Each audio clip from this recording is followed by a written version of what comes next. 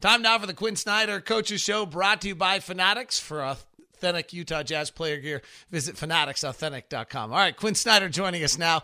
Coach, Donovan Mitchell has scored 120 points in 3 games, averaging 40 a game over the last 3. What have you seen from him on the offensive end? Well, I think it's the timeliness and the situational part of the scoring. I thought, in the Phoenix game when we were bogged down, he really attacked, and you could feel him raise his level at a point where our team needed that. The other night in the second half, he did the same thing. He attacked, and I guess that's the word that that I would use, and getting to the rim and getting to the foul line.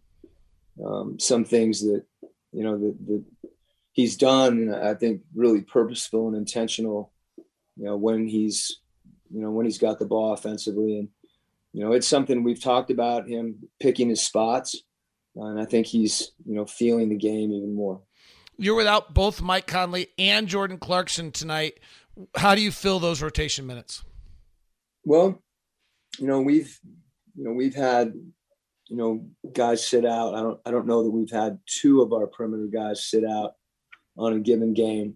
But it's an opportunity, for some of the younger guys that they've played at the end of games, but they haven't really gotten in kind of meaningful minutes during the course of the game. So whether it's Trent Forrest or Matt Thomas, those guys, Mie's obviously, giving us minutes, but some of those other guys on the perimeter have to be ready to go.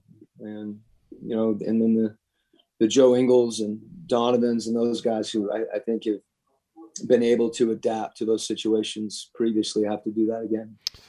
Washington scored 1.85 points per transition in your last matchup against them. So needless to say, slowing them down in transition, it's not easy when you got Westbrook coming at you. But what are the keys to slowing that down in this matchup?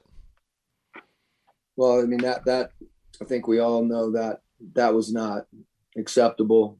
And it started just with a lack of urgency, that we needed to get back. And then when you're back,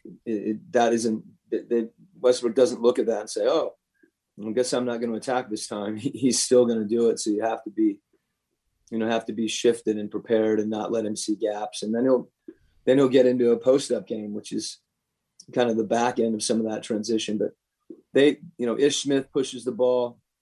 Howell, we know, pushes the ball. So they've got a lot of guys that'll push the ball. And when that happens, you get guys running with them.